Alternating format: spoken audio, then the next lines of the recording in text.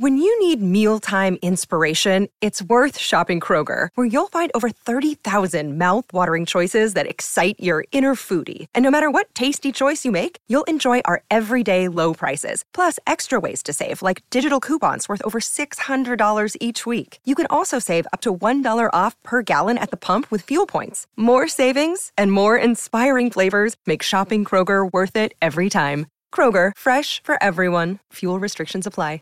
This week on the Truce Podcast, I talk with Caitlin Schass, author of The Liturgy of Politics. We discuss Christian political involvement and some of the false gospels incorporated in evangelicalism. Listen to Truce anywhere you get podcasts or at trucepodcast.com. Revived Thoughts is a production of Revive Studios.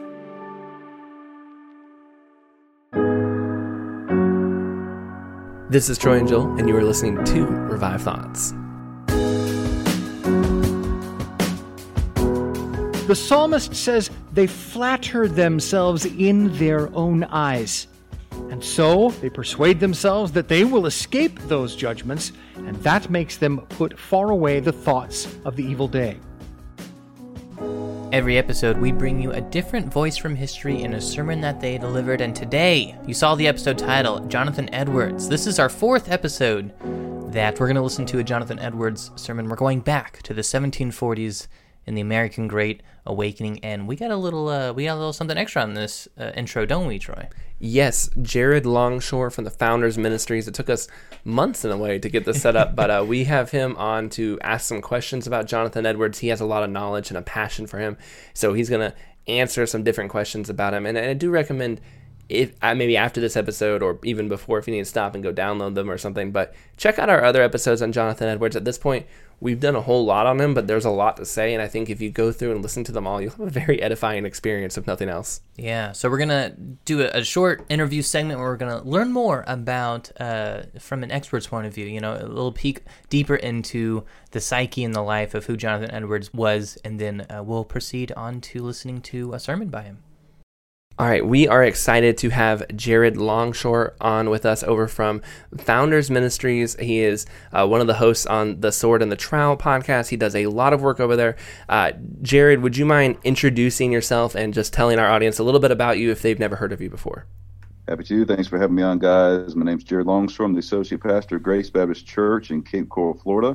I'm the vice president of Founders Ministries, the vice president of the recently launched Institute of Public Theology, married to my wife, Heather. We have 7 kids and are grateful to the Lord for all that he's done in our lives and the ministry he's given us, and happy to be talking to you guys. Awesome. Yeah, thank you so much for coming on the show with us. Troy and I always talk about how we love it when we have an expert on the show that can really speak to things and understands these characters in history and moments in history much better than we do, and so it's exciting for us to be able to bring experts like you to our listeners like that. When we talked to you about coming on, you said you wanted to talk about Jonathan Edwards, and so I'm curious, in your own personal life, what drew you to Jonathan Edwards as this historical figure? Edwards was so huge, probably, 10, 15 years ago. Of course, through John Piper's ministry, he promoted Edwards' work, and I was very much in that vein and was amazed as I began to look at Edwards' work and his diligence, his logic, his devotion, his love for the Lord, read through Religious Affections, and was greatly motivated to pursue that glorious heart religion that was also so closely tied to the intellect and careful exegesis, and read The End for Which God Created the World, and that began to totally shape the way that I was thinking about all of creation, God as creator, the purpose of creation, how our salvation fits into that, and our redemption, so that our affections are focused on God and Christ, and read Freedom of the Will also. Took a class on Jonathan Edwards at Trinity Evangelical Divinity School. It was one of my first classes for my Masters of Divinity program before I transferred into Southern. And I had John Gerstner, who was already with the Lord. But if you know anything about Gerstner, he's got this glorious raspy voice. It was audio lectures of John Gerstner talking to us about Jonathan Edwards and just diving headlong into Freedom of the Will as a first semester MDiv student. I just kind of got thrown into the deep end. So have had an appreciation for him for a long time. Yeah, no, he was a profound theologian. I noticed that he really kind of hit on that side of his life, just his thoughts and the way he kind of reasoned through and profoundly spoke about the faith. But one thing I really like about Jonathan Edwards, and I think we've kind of learned as we've worked with him, and this is going to be the 4th episode of him that we're having on the show, that he's more than just a theologian. He was also profoundly, deeply involved with the Great Awakening as a preacher. He did have troubles with his particular church, but he was at the forefront of that movement. But he was also, he wrote the Diary of David Brainerd, and that was a really big deal. Would help launch almost in some ways the missionary movements that came after it. And so he's this kind of rare example of a guy who was a great thinker, but also, he had his hand to the till, and he was really busy doing both of those things. And why do you think it is that it is hard to find people who are, I don't want to say it's hard to find them, but it's not always so common to find somebody who's doing both? And what do you think it is about Jonathan Edwards that made him so kind of unique in that way? It's an interesting question. I mean, that the 1700s then, and what went on with the awakening, there was certainly, not only in Edwards but in others that were involved at that time, a connection between not only doctrine and devotion, but doctrine and a longing to see the kingdom of Christ manifested on earth, longing to see the conversion of those outside of Christ and to see the implications of that gospel of Jesus Christ at work in the life of individuals and in the life of a community. And that was certainly just kind of a baseline for the time of Jonathan Edwards and the way that society itself was set up. But his time, writing a faithful narrative, really does signal something to us. You wonder, would our pastors incline that way now? Would they take the time to actually detail the conversion of 2 people and to talk about the way that God is at work and to guard against the extravagancies that were being propagated at that time, but also to rebuke this kind of ossified orthodoxy, this sense of, we have the Word of God, but we know that these things going on where people are acting even in abnormal ways but claiming Christ must not be true because of the strange occurrences that are happening. So Edwards lived out his doctrine. He trusted the Lord. He took God at his word, and he was serious about seeing that word believed in all of life. And we have a lot to learn there. There has been a way that we've kind of broken that off in our day, where perhaps we can get serious about the doctrine, and we can even get serious about the devotion from a personal kind of pietism standpoint. But to say, what is it going to look like to see the kingdom of God that has come with the coming of Christ? What is it going to look like to see that manifest right here in the city in which I live, the place in which I go about my ministry? Yeah, neat. Sinners in the Hand of an Angry God is, by far his most notable, most recognized sermon of all time. And this is our 4th sermon that we're running on Revived Thoughts from Jonathan Edwards.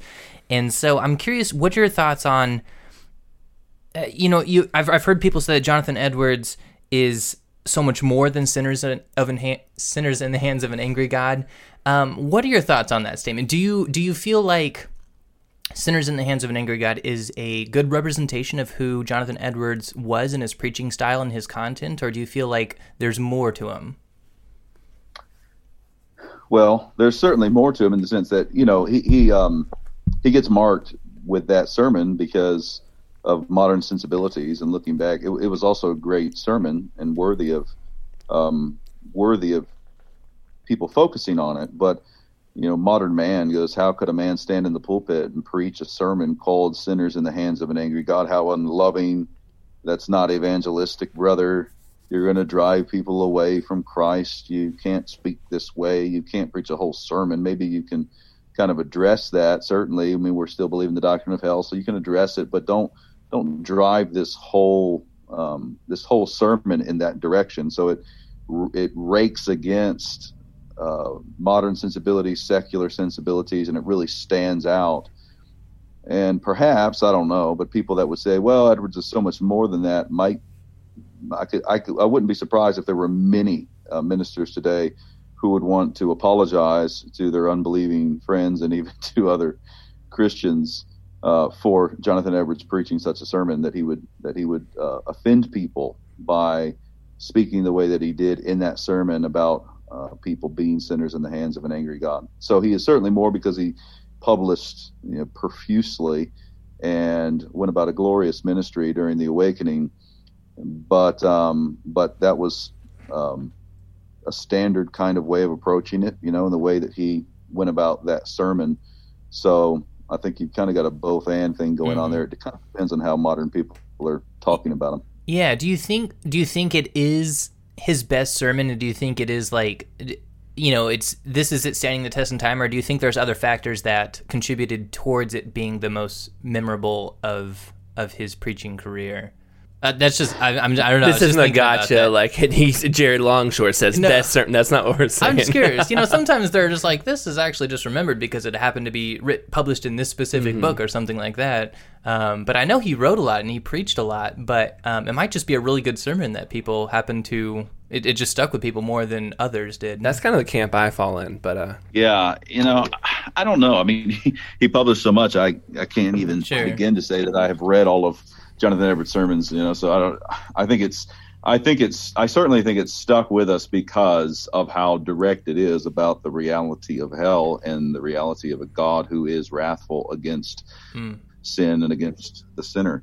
So to speak that way, especially now, is just insane. I mean, people don't. It feels archaic, even to conservative reform Christians, to preach a sermon like that.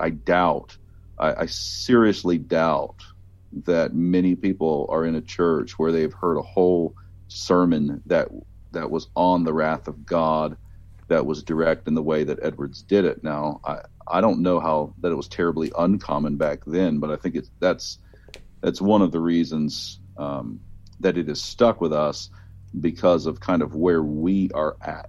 It objectively, for him, it certainly had a staying power when he delivered it. It's a glorious sermon, but you have both of those things going on. A very good sermon, and then our inability to reproduce it today because of some of our own proclivities. Yeah, I like the concept that the popularity of Sinners in the Hands is maybe more of a commentary on where we're at as modern day Americans, more so than where he was at when he wrote it. That's neat to think about.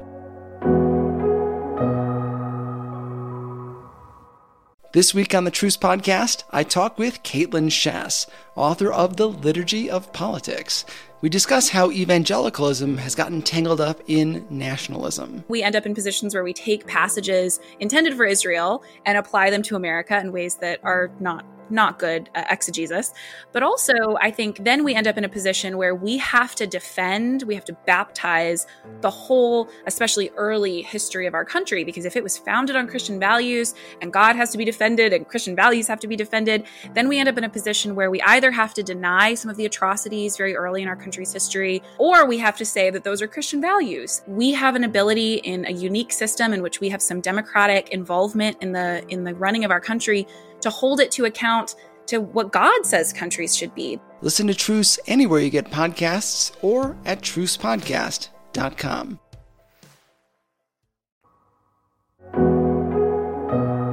When I think too, I'll add this in here with Revived Thoughts. When we're trying to bring all these great sermons back from history, a lot of times, because the sermons that we end up going with and the sermons that people respond to are these ones kind of like Sinners in the Hands of an Angry God, that are just telling that almost ultimately basic truth that we're all sinful, life is short. Are you right with God? Those, we had a sermon called 5 minutes after death. We've had the Last Judgment. Those sermons like that, even though we do many of them, those are almost always the ones where people respond to, like, ooh, that was one I needed to hear. And so I wonder if just because Sinners in the Hands of an Angry God does that so well, it just stands that test of time in people's thoughts. I'm not sure. But I was going to move to the next question here. You had an article that I liked, and it was about 6 to 8 months ago or so that you published it over there at Founders. Revelation, Reason, and Christian Duty to Government. I think it's a good one. People should read it, see what they think about it. But you mentioned Jonathan Edwards in that article and kind of talked about him as you were doing that. So I know it's a bit of a longer one, but do you mind kind of maybe providing some of the thoughts you had in there that you would want people to kind of take away from it? Because I thought it was a really interesting article. Absolutely. Edwards was so helpful on this. He's got a little phrase, and you have to read the article at founders.org. I can't remember exactly where it is. We'll put the link up in the description so people can find it. Yeah. He says that reason is the judge, but not the rule by which we judge. And that little phrase can help you understand reason and revelation. Reason, it is a faculty of humanity, and we indeed have it. And it is a judge. We are making determinations, and we're doing that according to reason. But it's not the rule by which we judge. A judge actually has to have a rule, has to have a standard, and the rule is revelation. The rule is what God has revealed, both in special revelation and general revelation. And I believe one of our major problems, if not the major problem, with the way that even Christians are thinking about their lives today and civil government today, but really even broader and bigger than civil government, all of life, is we have somehow elevated reason to be a co-ruler with revelation. And, the fullest example of this is Jefferson's Bible, where he cut out parts of the Bible, and you just say, well, I'm putting my reason. I don't like that. I'm going to take that out. And I don't think people would go that far. A lot of conservative Christians won't go that far, but they have yet to understand that revelation is God speaking. It is his voice. It is his, he spoke the world into existence, and God said, let there be. And the prophets and the apostles speak, and that is God's word speaking by the power of the Spirit through them. And so revelation is that very thing. It is God who is creator over all, both the church and the world and every single human being, every single bird and alligator. And he has spoken, he has revealed what man is to do. He has revealed truth. And human beings have reason that is fallen and broken, subordinated to, underneath that revelation. So if you were looking at it on a chart, it wouldn't be revelation one circle and then horizontally to it reason. No, reason is underneath revelation. And so God reveals these things, and then we use our reason to comprehend. We can comprehend these things, but then we reason from that revelation to other things. But you need a basis from which to reason. And our feet are firmly planted in midair right now, where man wants to say, well, we'll keep our reason, but they don't have any standard from which to reason. So particularly as it relates to civil government, we just have to come back to the simple fact that according to Westminster Confession, according to 1689 Confession, we talk about submitting to laws that are lawful. And, what does that mean? Well, how do you determine whether a law is lawful? You do it not by human reason. You do it by revelation. What has God revealed? What has God said? And now I can reason from that revelation to the application, to the particular circumstance. But the Word of God, the revelation of God, and by that I mean both general and special, operates as the ultimate over all of life. And Edwards understood that. He saw the danger of human reason being exalted. Charles Spurgeon saw this as well. I truly believe the same problem is going on in our day. And a lot of Christians haven't grasped that, don't even understand that's really what's going on.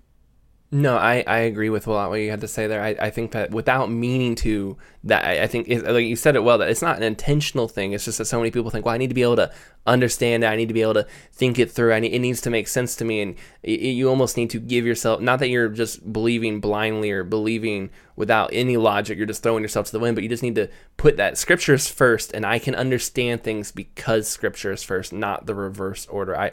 I liked what you said. I thought that was something I definitely wanted to bring in here as we talked. I have one more question for you on my end. Jonathan Edwards has had his reputation come under fire due to the fact that he owned a slave. There are some people who I think maybe they go back through history and they sometimes find things that are wrong with people and they just kind of would discredit them. I don't know if they always use honest motives. But what do you say to maybe the average person who's listening?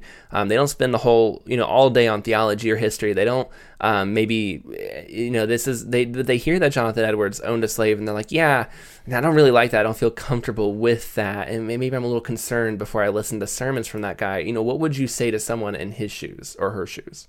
Yeah, there's a lot that person needs to do, because the modern sensibilities and what is being advocated through our media and through many other sources, often through a lot of evangelical Christian teaching, a lot of teaching in the Southern Baptist world, is moral posturing that would try to shame those who came before us who are 10 times our betters. We ought to humble ourselves and know that there were remarkably godly people from the past that were involved in that corrupt institution, that were trying to navigate it.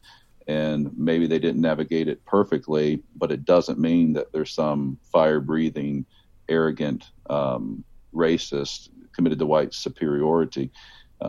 You can look back there and find many people who were, but don't distance yourself from your Christian brothers and sisters in Christ unnecessarily, and make sure that you're considering a full biblical theology of the institution of slavery and understanding the dimensions of it in the American system that really were an abomination to God, and trying to understand how people would operate within that broken system. The one in the form of the New Testament was broken itself, and Paul gives some instructions there. Yeah, I always try to say, step softly on when you walk on the toes of giants, and I feel like a lot of times we get hung up on maybe one aspect of a person's character. And we do a show where we bring sermons and preachers back, from all the different types of walks. And yes, not all of them would be people that maybe modern people would love. They'd have their reasons to disqualify most of them. But we also point out that we weren't there. And I have a good feeling that if most of us were transported back in time, maybe we wouldn't do even as 1/3 as well as a lot of these guys that we featured do. And I think that we need to trust that God has been working through his family a lot longer than just the past, 50, 70 years, but it's a long story. Joel, can you close this out? Yeah, I'm curious for you. Do you have any closing thoughts, any other tidbits of Jonathan Edwards that you wanted to make people aware of before we go into listening to this sermon here? Yeah, well, boy, he's got so many good things to read. His Freedom of the Will is very involved and needs to be read slowly, carefully, but it's a wonderful work to consider the topic of the will. I think his End for Which God Created the World is one of his best works that can really help you in times like these. And then read through Charity and Its Fruits is glorious, devotional, convicting, challenging. So definitely spend some time in Charity and Its Fruits as well, and enjoy the Sinners in the Hands of an Angry God also. Wonderful. Is there a place people can find more work from you, or is there some project or work that you want to direct people to? You bet. Check out founders.org. We've got tons of things there. You got the weekly Sword in the Trowel podcast. We have a quarterly journal, articles going up all the time, Founders Press. Tom Askell and I recently published a book called Strong and Courageous, Following Jesus Amid the Rise of America's New Religion.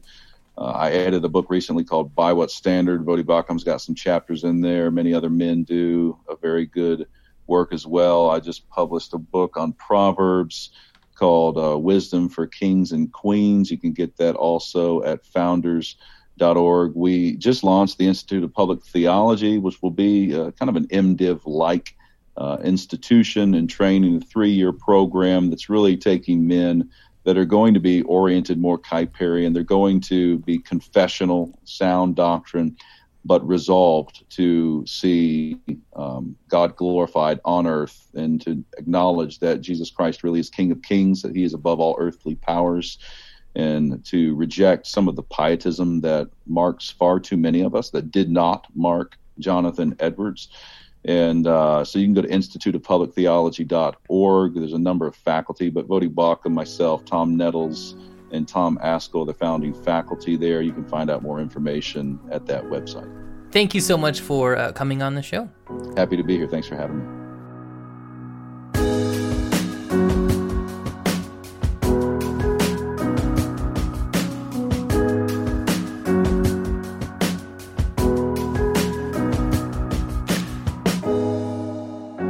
For he flatters himself in his own eyes that his iniquity cannot be found out and hated. Psalm 36, verse 2. In the previous verse, David says that the transgression of the wicked said within his heart, "There is no fear of God before his eyes." When he saw that the wicked went on in sin, in an allowed way of wickedness, it convinced him that the wicked was not afraid of these terrible judgments, and that he was unafraid of that wrath with which God has threatened sinners. If he were afraid of these, he could never go on so securely in sin as he now does. In our text, he gives the reason why the wicked do not fear. It was a strange thing that men who enjoyed such light as they did in the land of Israel, who heard those astonishing warnings which were written in the book of the law, were not afraid to go on in sin.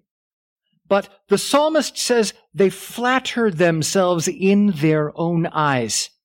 They have something which they make a foundation for their encouragement, and so they persuade themselves that they will escape those judgments, and that makes them put far away the thoughts of the evil day. In this manner he proceeds until his iniquity is found to be painful and hated by himself. That is, until he finds by experience that it is a more dreadful thing to sin against God and break his holy commands than he imagined. He thinks sin to be sweet and hides it as a sweet morsel under his tongue. He loves it and flatters himself in it until later he finds by experience that it is bitter as poison and wormwood. Though he thinks the act of sin to be lovely, he will find the fruit of it to be abhorrent and something he cannot endure. Proverbs 23:32, in the end it bites like a serpent and stings like an adder. Wicked men generally flatter themselves with hopes of escaping punishment until it actually comes upon them. There are sinners who despair, who give up and conclude with themselves that they shall go to hell. But there are few who do not go to hell. Men go to hell every day in this country, but very few of them believe that they are in any great danger of that punishment. They go on sinning and traveling the road to the pit, but they persuade themselves that they will never fall into it. I will mention some things to prove the truth that sinners flatter themselves with the hope of escape from their punishment. For starters, it is taught in the Word of God. Beside our text, you may see Deuteronomy 29:18 and 19. Beware unless there is among you a man or a woman or clan or tribe whose heart is turning away today from the Lord our God to go and serve the gods of those nations. Beware lest there be among you a root bearing poisonous and bitter fruit, one who, when he hears the words of this sworn covenant, blesses himself in his heart, saying, I will be safe, though I walk in the stubbornness of my heart. This will lead to the sweeping away of the moist and dry alike. Here it is thought that those whose hearts turn away from God generally bless themselves in their hearts, saying, we will have peace. See also Psalm 49, verses 17 and 18. For when he dies, he will carry nothing away. His glory will not go down after him. For though while he lives, he counts himself blessed. And Psalm 50, verse 21. These things you have done, and I have been silent. You thought that I was one like yourself, but now I rebuke you and lay the charge before you. Second, it is very evident that sinners flatter themselves that they will escape punishment, as though they should be dreadful and continual distress if they didn't. They could never live and go about it so cheerfully as they do now in their sin. Their lives would be filled with sorrow and mourning, and they would have continual uneasiness and anxiety, as much as anyone did who was constantly ill. But it is evident that they do not. It is obvious that men are careless, that they are not concerned about future punishment as they cheerfully pursue their daily activities. Therefore, they flatter themselves that they will not be eternally miserable in hell as is threatened in the Word of God. Next, it is evident that they flatter themselves with hopes that they will escape punishment when the time comes. For they should be restrained from many of those sins in which they now live. If they feared punishment, they would not pursue sin. The psalmist says, there is no fear of God in his eyes, and that he flatters himself. It would be impossible for men to willfully and daily do these things if they did not encourage themselves somehow that they would escape everlasting destruction. Now I will mention some of the ways sinners flatter themselves in their own eyes. First, some flatter themselves with a secret hope that there is no such thing as another world. They hear a great deal of preaching and a great deal of talk about hell and about eternal judgment, but those things do not seem to them to be real. They have never seen hell, and therefore are ready to say to themselves, how do I know that there is such a thing as another world? When animals die, they are gone, so why should I assume anything different for myself? Perhaps all these things are nothing but the inventions of men, nothing but cunningly devised fables. These thoughts tend to rise in the minds of sinners, and the devil works to reinforce them. Such thoughts are comforting to them. Therefore, they wish them to be true. This makes them more ready to think that they are true, so that they are hardened in their sinful ways by unfaithfulness and atheistic thoughts. Psalm 14, verse 1, the fool says in his heart, there is no God.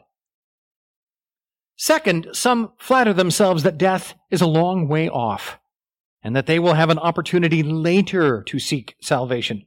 They think that if they earnestly seek it, though it may be a while later, they will certainly obtain it. Although they have no reason to conclude that they will live long, and perhaps they do not actually believe that they will, they never think that their lives are really uncertain. And it is possible they will not live another year. Although they do not completely believe that they will live to old age or even know if they will make it to middle age, they secretly flatter themselves with the idea. They are so disposed to believe it that they act on it and take the risk. Men unreasonably believe things will be as they choose them to be in the future. The desire of men to have it their way is the principal thing that makes them believe it. However, there are several other things which they use as arguments to flatter themselves. They may think within themselves that since they are currently healthy or young, and that both they and others pray for them to have a long life, so they are not likely to be removed by death soon. If they live many years, they think it is likely that they will be converted before they die, so they expect later to have more convenient opportunities to become converted than do now. Third, some flatter themselves that they lead moral and proper lives, and therefore think that they will not be damned. They think to themselves that they do not live in any vices, that they take care to wrong no one, and are just and honest dealers, that they are not addicted to hard drinking, to uncleanness, or even to bad language. They keep the Sabbath religiously, constantly attend public worship, and maintain the worship of God in their families. Therefore, they hope that God will not cast them into hell. They see no reason why God should be so angry with them, as they are so orderly and regular in their walk. They do not believe that they have done enough to anger him to that degree. And if they have angered him, they imagine they have also done a great deal to pacify him. If they are not yet converted, and it is necessary that they should experience any other conversion in order to their salvation, they hope that their orderly and strict lives will move God to give them converting grace.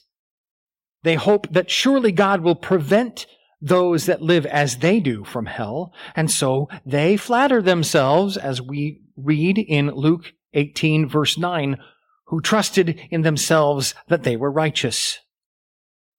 Fourth, some take the advantages of life under which they currently live as an occasion of self-flattery. They flatter themselves because they live in a place where the gospel is powerfully preached and among a religious people. where many have been converted already, and they think that it will be much easier for them to be saved on that account. They abuse the grace of God to their destruction. They do that what the Scriptures call despising the riches of God's goodness. Romans 2:4. Or do you presume on the riches of his kindness and forbearance and patience, not knowing that God's kindness is meant to lead you to repentance? Some flatter themselves because they are born of godly parents who are dear to God and have often and earnestly prayed for them. They hope that their prayers will be heard, and that encourages them to go on in the way of neglecting their souls. The Jews had great dependence upon this, that they were the children of Abraham. In John 8:33, they make the boast, "We are the offspring of Abraham." In verse 39, "Abraham is our father." Some flatter themselves with their own intentions. They intend to neglect themselves and give themselves autonomy for a while longer and then to reform. Though now they neglect their souls and are going on in sin, but they intend before long to repent of their sins and to seek God. They hear that those who earnestly seek God will find him, and they intend to do so. They plan to seek with a great deal of earnestness. They are told that there are many who seek to enter the kingdom of heaven who will not be able, but they intend not only to seek, but to strive. However, for now, they keep themselves in their ease, sloth, and pleasure, thinking only of earthly things. Or if they should become seriously ill and draw near to the grave, before that time which they have laid out in their minds for reformation, they think of how earnestly they would pray and cry to God for mercy, as they hear God as a merciful God who takes no delight in the death of sinners. They flatter themselves that they will move God to have pity on them. There are many who are sinners and who know themselves to be sinners who do not encourage themselves with the intention of future repentance. But few who do not flatter themselves that they will earnestly plan to seek God sometime in the future. Hell is full of good intenders who never prove to be true performers. Sixth, there are some who flatter themselves that they do a great deal for their salvation and hope they will obtain it, when they neither do what they should, nor are they in any likely way to be converted. They think they are striving when they neglect many moral duties. There are many who are concerned, seeking, and do many things and think that they will enter the kingdom of God. But there is great danger that they will prove to be some of the foolish virgins without oil in their vessels.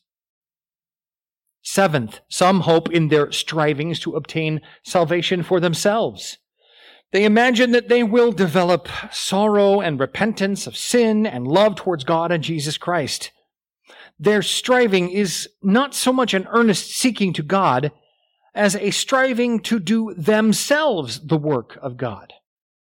Many who are now seeking have this belief. They labor and reach and pray and hear sermons and meet with others in hopes of making themselves holy and of working in themselves holy desires. Many who only plan to turn to God later tend to think that it is an easy thing to be converted, and that it is a thing which will be in their own power when they set themselves to it. Eighth, some sinners flatter themselves that they are already converted. They sit down and rest in a false hope, persuading themselves that all their sins are pardoned and that God loves them and that they will go to heaven when they die and that they need not trouble themselves anymore. Revelation 3:17.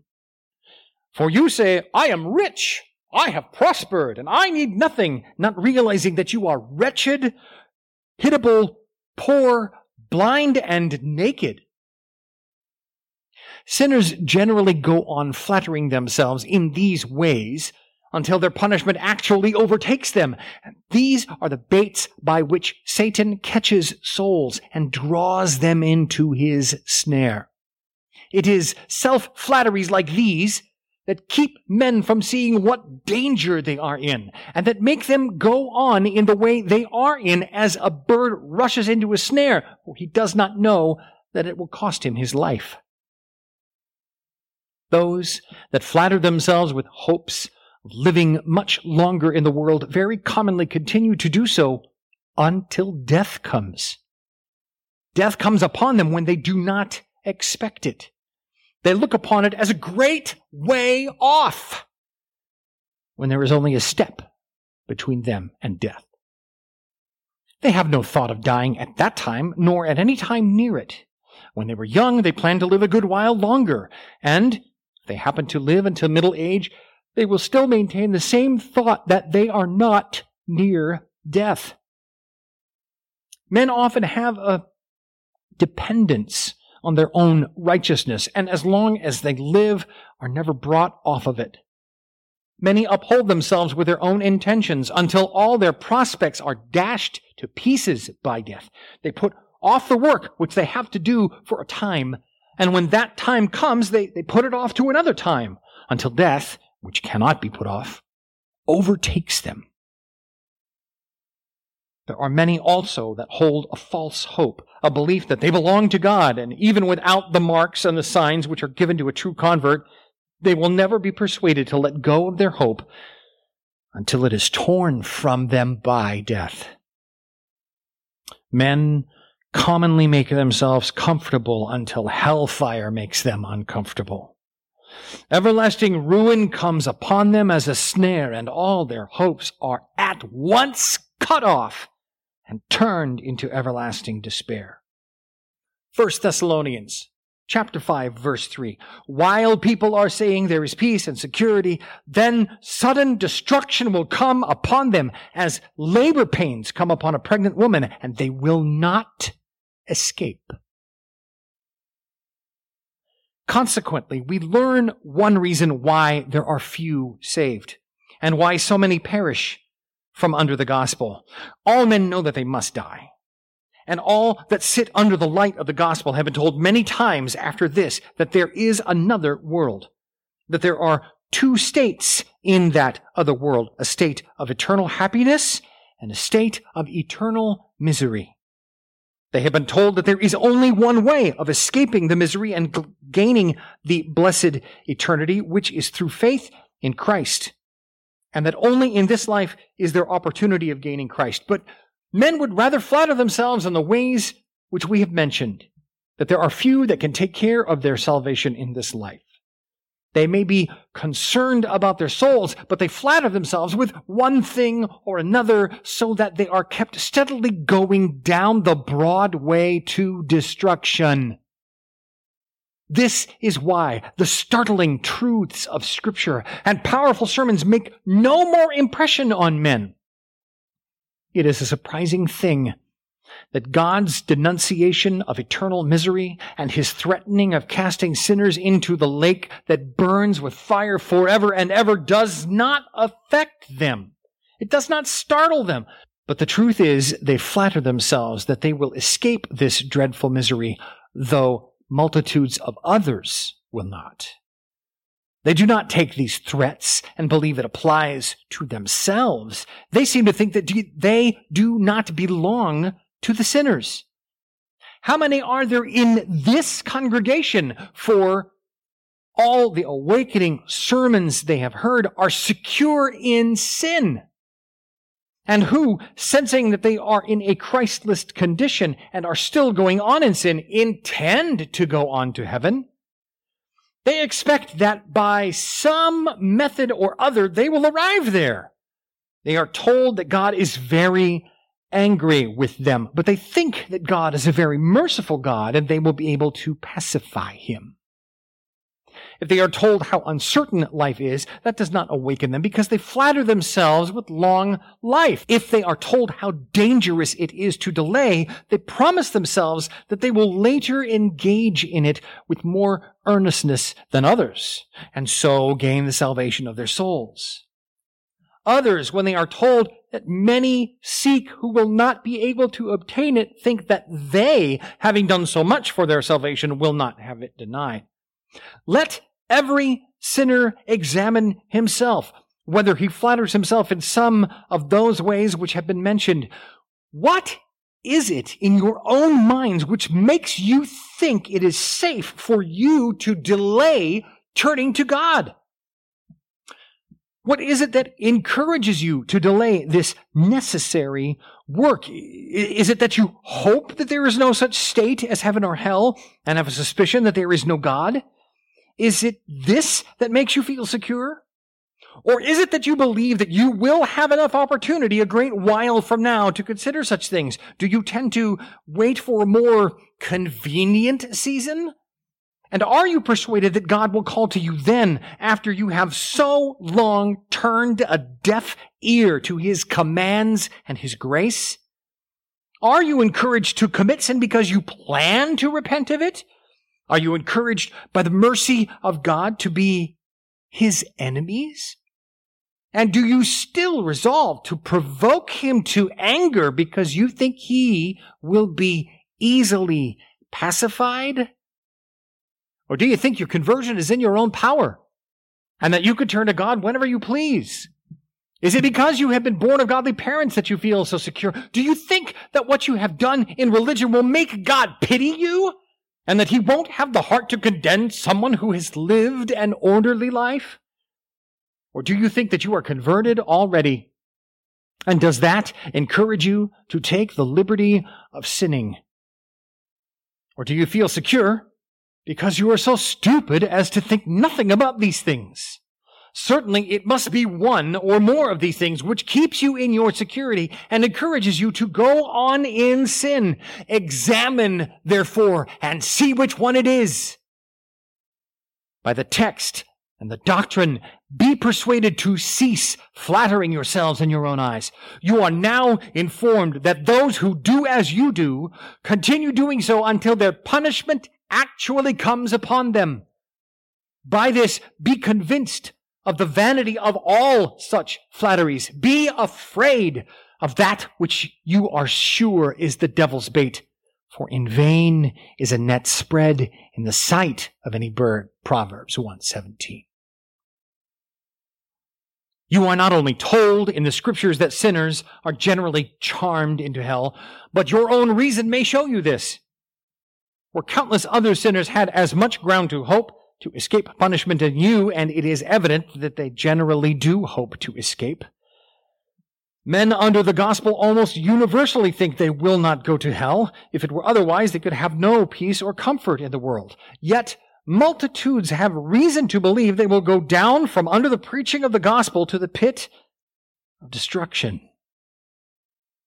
Now, this is surely enough to convince any sober, prudent person of the folly of their flattery, and the folly of everyone that does not immediately set about his great work with all his might. If you could have access to the damned, you would hear many of them curse themselves for flattering themselves while they lived in this world, and you would have the same doctrine preached to you by their wailings and yellings, which is now preached to you from the pulpit. If your temptation to false security is unbelief in the fundamental doctrines of religion, such as the being of God, of another world, of an eternal judgment, consider that though this makes you feel secure at present, it will not do so forever. It will not stand by you when you come to die. The fool says in health there is no God, but when his time comes to die, he cannot find rest in any such idea. Then he is generally so convicted by his own conscience that there is a God that he is in dreadful fear of his eternal wrath. It is folly to flatter yourselves with any unbelief now which you will not then be able to hold on to. If you depend upon a long life, remember how many have died who have depended upon the same thing and have had as much reason to depend upon it as you. Is it because you have outwardly an orderly life that you think you will be saved? How unreasonable is it to assume that God should be moved by those actions which he knows are not done from the least respect or regard to him? Is it because of your situation that you are not afraid? that you will have still some time to be converted and therefore now neglect yourselves and your spiritual interests? Were not the people of Bethsaida, Chorazin, and Capernaum at a greater advantage when Christ himself preached the gospel to them and performed a multitude of miracles among them? Yet he says that it will be more tolerable in the day of judgment for Sodom and Gomorrah than for those cities. Do you expect you will be saved no matter how you neglect yourselves because you were born of godly parents? Hear what Christ says in Matthew 3:9. Do not presume to say to yourselves, we have Abraham as our father. Do you flatter yourselves that you will obtain mercy, though others do not, because you intend later to seek it more earnestly than others? You deceive yourselves if you think that your intentions are better than many of those others did who are now in hell. If you think you are earnestly seeking, consider whether or not you do not care about other things more. If you imagine that you have it in your own power to repent, you certainly must give up that imaginary idea before you can have repentance brought about in you. If you think yourselves already converted, and that encourages you to give yourselves the greater liberty in sinning, that is a certain sign that you are not converted. Abandon all these ways of flattering yourselves. Do not follow the devil's bait, and let nothing encourage you to go on in sin, but immediately seek God with all your heart and soul and strength.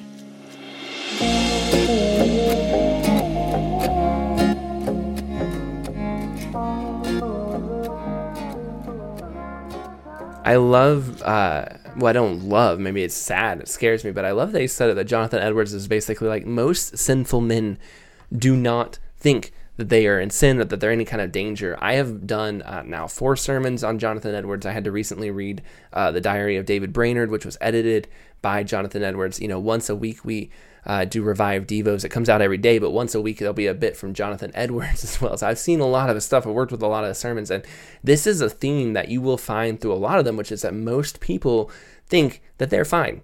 That sin, the hell, all that stuff is coming for somebody else, and that there are even many people who are sitting in the church who think, I'm okay. There's no chance it's me. He's talking about somebody else. I am safe. And I think it's important that Jonathan Edwards hits this, and I think it's important for us to realize, like, no, if you aren't right with God, if your relationship is broken, if there's sin in your life, if you have something between you and Christ, if you've never known Christ in any kind of way, never fully put your trust in him or his word, then these self-flatteries, as he says, these ideas of you're doing okay, you're not doing okay.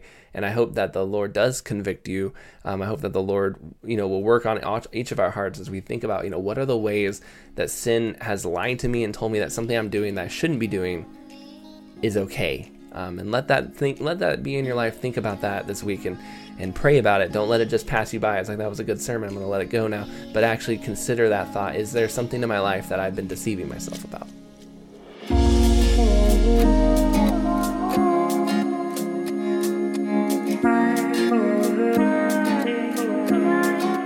Thank you for listening to today's episode of Revive Thoughts. Big thanks to Jared Longshore from Founders Ministry. Make sure to check out his podcast and the work that he does, following the links in the description below. The sermon was narrated by Ed Backow. Pastor Ed is a Washington State native, and he taught for 30 plus years at churches in Oregon, Washington, and Nebraska, currently in Warden, Washington. He has been serving with Warden Community Church since May of 2010. We hope you enjoyed this episode of Revive Thoughts. If you have not checked out our other shows here, we definitely want you to run over and check out Martyrs and Missionaries. It's our newest show. It's doing very well. We're really excited and proud of the progress it has made, telling the stories of martyrs and missionaries, and sometimes both, who have come before, and just the work that they did. You may have heard of the names Adoniram Judson or David Brainerd, Amy Carmichael, but have you heard their actual stories? Do you know all the different things that they went through. And I promise you, too, there are people on that show, Asa Kent Jennings, for example, that you never heard of. And when you hear their stories, you're going to be like, oh my goodness, how has no one told me about this story before? The rise and fall of history of Christianity in Japan, parts 1 and 2.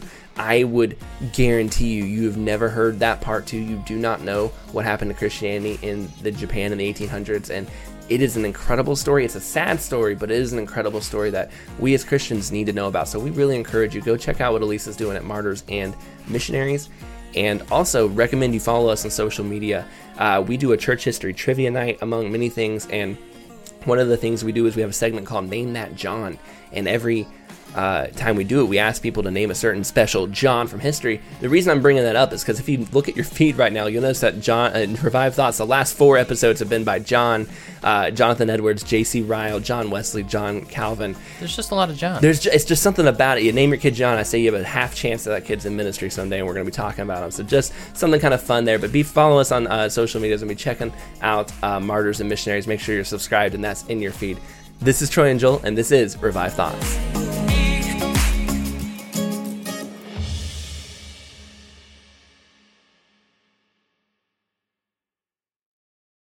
This week on the Truce Podcast, I talk with Caitlin Schass, author of The Liturgy of Politics. We discuss Christian political involvement and some of the false gospels incorporated in evangelicalism. Listen to Truce anywhere you get podcasts or at trucepodcast.com.